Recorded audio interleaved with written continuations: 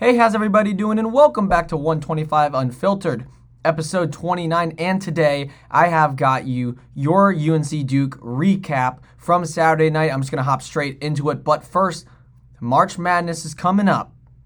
And I feel like I've got some big plans for them. I know I talked about doing an NBA first half of the season review, but I might push that off because I want to focus on March Madness. March is here. We got conference tournaments this week. March Madness starts next week. I'm going to be talking brackets, upsets, championship picks, the tournament as a whole. I'm going to be increasing the amount of episodes that I do at Chapel Hill. We have a wellness weekend this weekend. I'm going to try and get out some episodes. We have some guest episodes coming up, and I'll be figuring all the logistics out in the next few days. But get excited, everyone, because it's my favorite time of the basketball season. It's March. It's madness. But without further ado, let's get straight into it because UNC laid the hammer down on Duke Saturday night, 91-73. Read you off a couple stats real quick. Kerwin Walton, 18 points, 6 of 9 shooting, 4 of 7 from three-point range. The man is automatic. Bacot, 18 points, 6 of 10 shooting, 6 rebounds. Caleb Love had 18 as well, 6 of 12 from the field with 7 assists. Those three combined, those three scored 54 combined out of our 91. Really good production from those three guys. And Garrison Brooks on his senior night, 14 points, 6 of 9 shooting, 2 of 3 from three-point range. Very pleasant stat there for Garrison Brooks, 5 rebounds and 3 assists. Duke was led by Mark Williams. He had 18.7 of 10 from the field. He actually had a pretty decent game. Out of all the Duke players, he was the one I was the most surprised by. DJ Stewart had 16 points. Matthew Hurt had 14, but he only shot 6 of 16 from the field, 2 of 10 from three-point range. Yet again, the Tar Heels shut down Duke's best player, limiting his chances, and he was just off for most of the night, but you have to credit that to the Tar Heel defense. The Tar Heels, as a team, shot 31 of 56 from the field, 55%.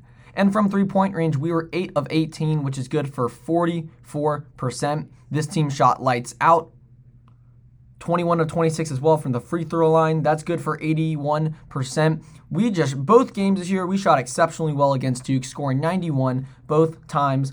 Credit that to the guards making their shots and the entire Tar Heel offense.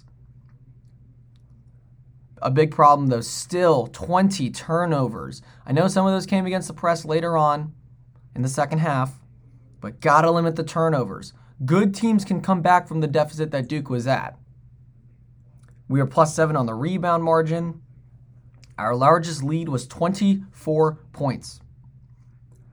First takeaway that I have from the game, we started this game on fire, 26-6.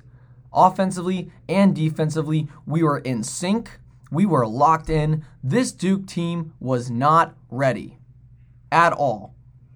The first 10 minutes of the game, we took Duke completely out of rhythm offensively. In the entire first half, they could never recover. And this fast start is exactly what we needed. We are forcing bad shots, shot clock violations, forcing turnovers to convert to easy buckets for us. Duke did miss some open shots. That definitely contributed to it. But this was the best start I've seen from the Tar Heels all season. We came out swinging and completely took Duke off guard, and we never looked back. A wire-to-wire win. Now, to go a little more in-depth for certain players, Garrison Brooks, my X factor, he did exactly what I told him to do.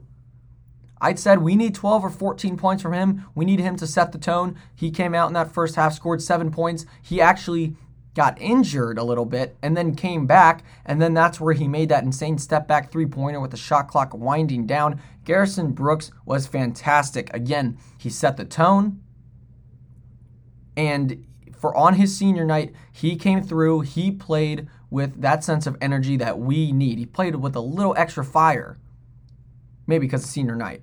Another big thing to set the tone, Walker Miller's charge on senior night. Tar Heel players, Roy Williams, all talked about it after the game with their post post-game conference, their press conferences. That really set the tone. That gave this team a lot of energy, they said. And man, they showed it because, again, a 26-6 run to start the game, I couldn't believe it. I just want to say this, though, about Kerwin Walton. He's going to be an amazing 4-year player.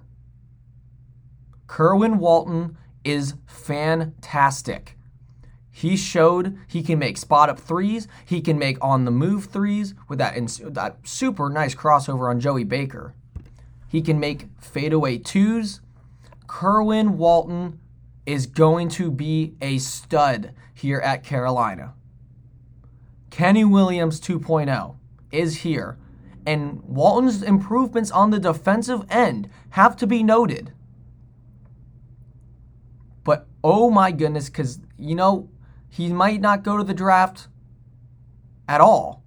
He could go early, who knows, but he is a player I see staying here all 4 years, and Kerwin Walton is fantastic. And again, he is our most important player. And I love him to death because that stroke is beautiful. It's the same every time. It's muscle memory. Kerwin Walton's shot is automatic. And he is so important for this team, and I'm so glad that we have him. Caleb Love, his efficiency. It was really good. 6 of 12. I'll take that any day of the week. Shot selection. The 2 threes that he made to start the game were good shots. He's taken those shots before at start of games, but he's just missed them. But the fact that he made them, he was really locked in as well from the start. 7 assists as well is really good. He drove really strongly, which sometimes we see him shy away from contact. But remember, he's like a 6'4 guard. He's a big guard. But he took it to the hole strong, got to the free throw line, made some and ones. Caleb Love was also really, really good. Armando Bacot is just a model of consistency, folks. I feel like he's been putting up like 18, 16, and 8 rebounds like every game. He's going to be another really good 4-year player. 3rd-team All-ACC, by the way. And I'm naming all these players. I'm talking about Brooks, Walton, Love, Bacot, because they all had really good games. But overall, this was a team win. This is a team win. Another note about Garrison. Again, that I finally hit the X factor because I called RJ Davis for that last Duke game, and he dropped a goose egg. So just a little note about myself. We don't always make predictions right here, but I'm proud of the Garrison Brooks X factor pick. I don't know if I mentioned that earlier, but podcasters, you want to take pride with your wins and you want to be humble with your losses. But anyways, it was just a really good team win. Breaking the press. We broke their press really well, I thought. Sometimes we were a little sped up. Sometimes we would take shots too early in the shot clock. But we didn't let them back into this. We kept up the tempo. We kept our foot on the gas pedal. We were getting dunks, having man advantages on when we got past the press.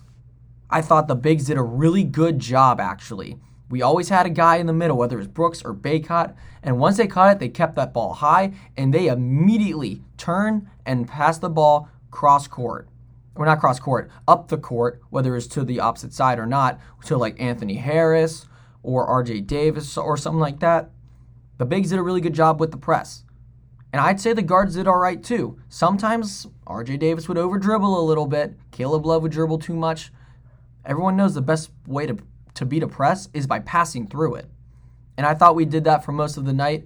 And for a young team to stay that poised against a Duke press shows a really good sign that these players have matured and they have certainly improved throughout the season.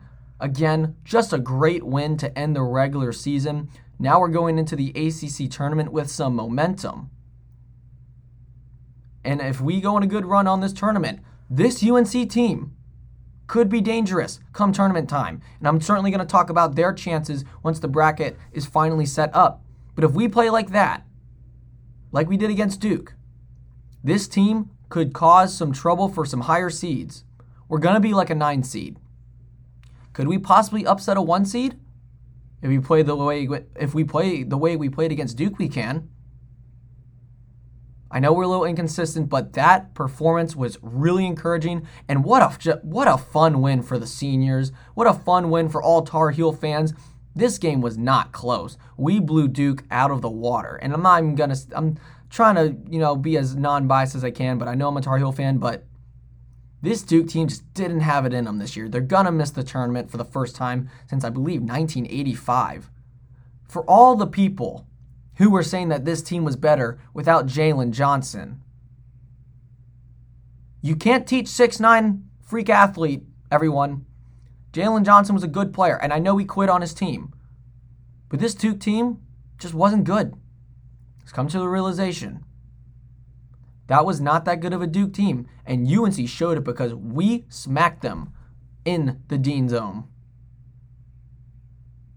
Nonetheless, we come away with an 18-point win.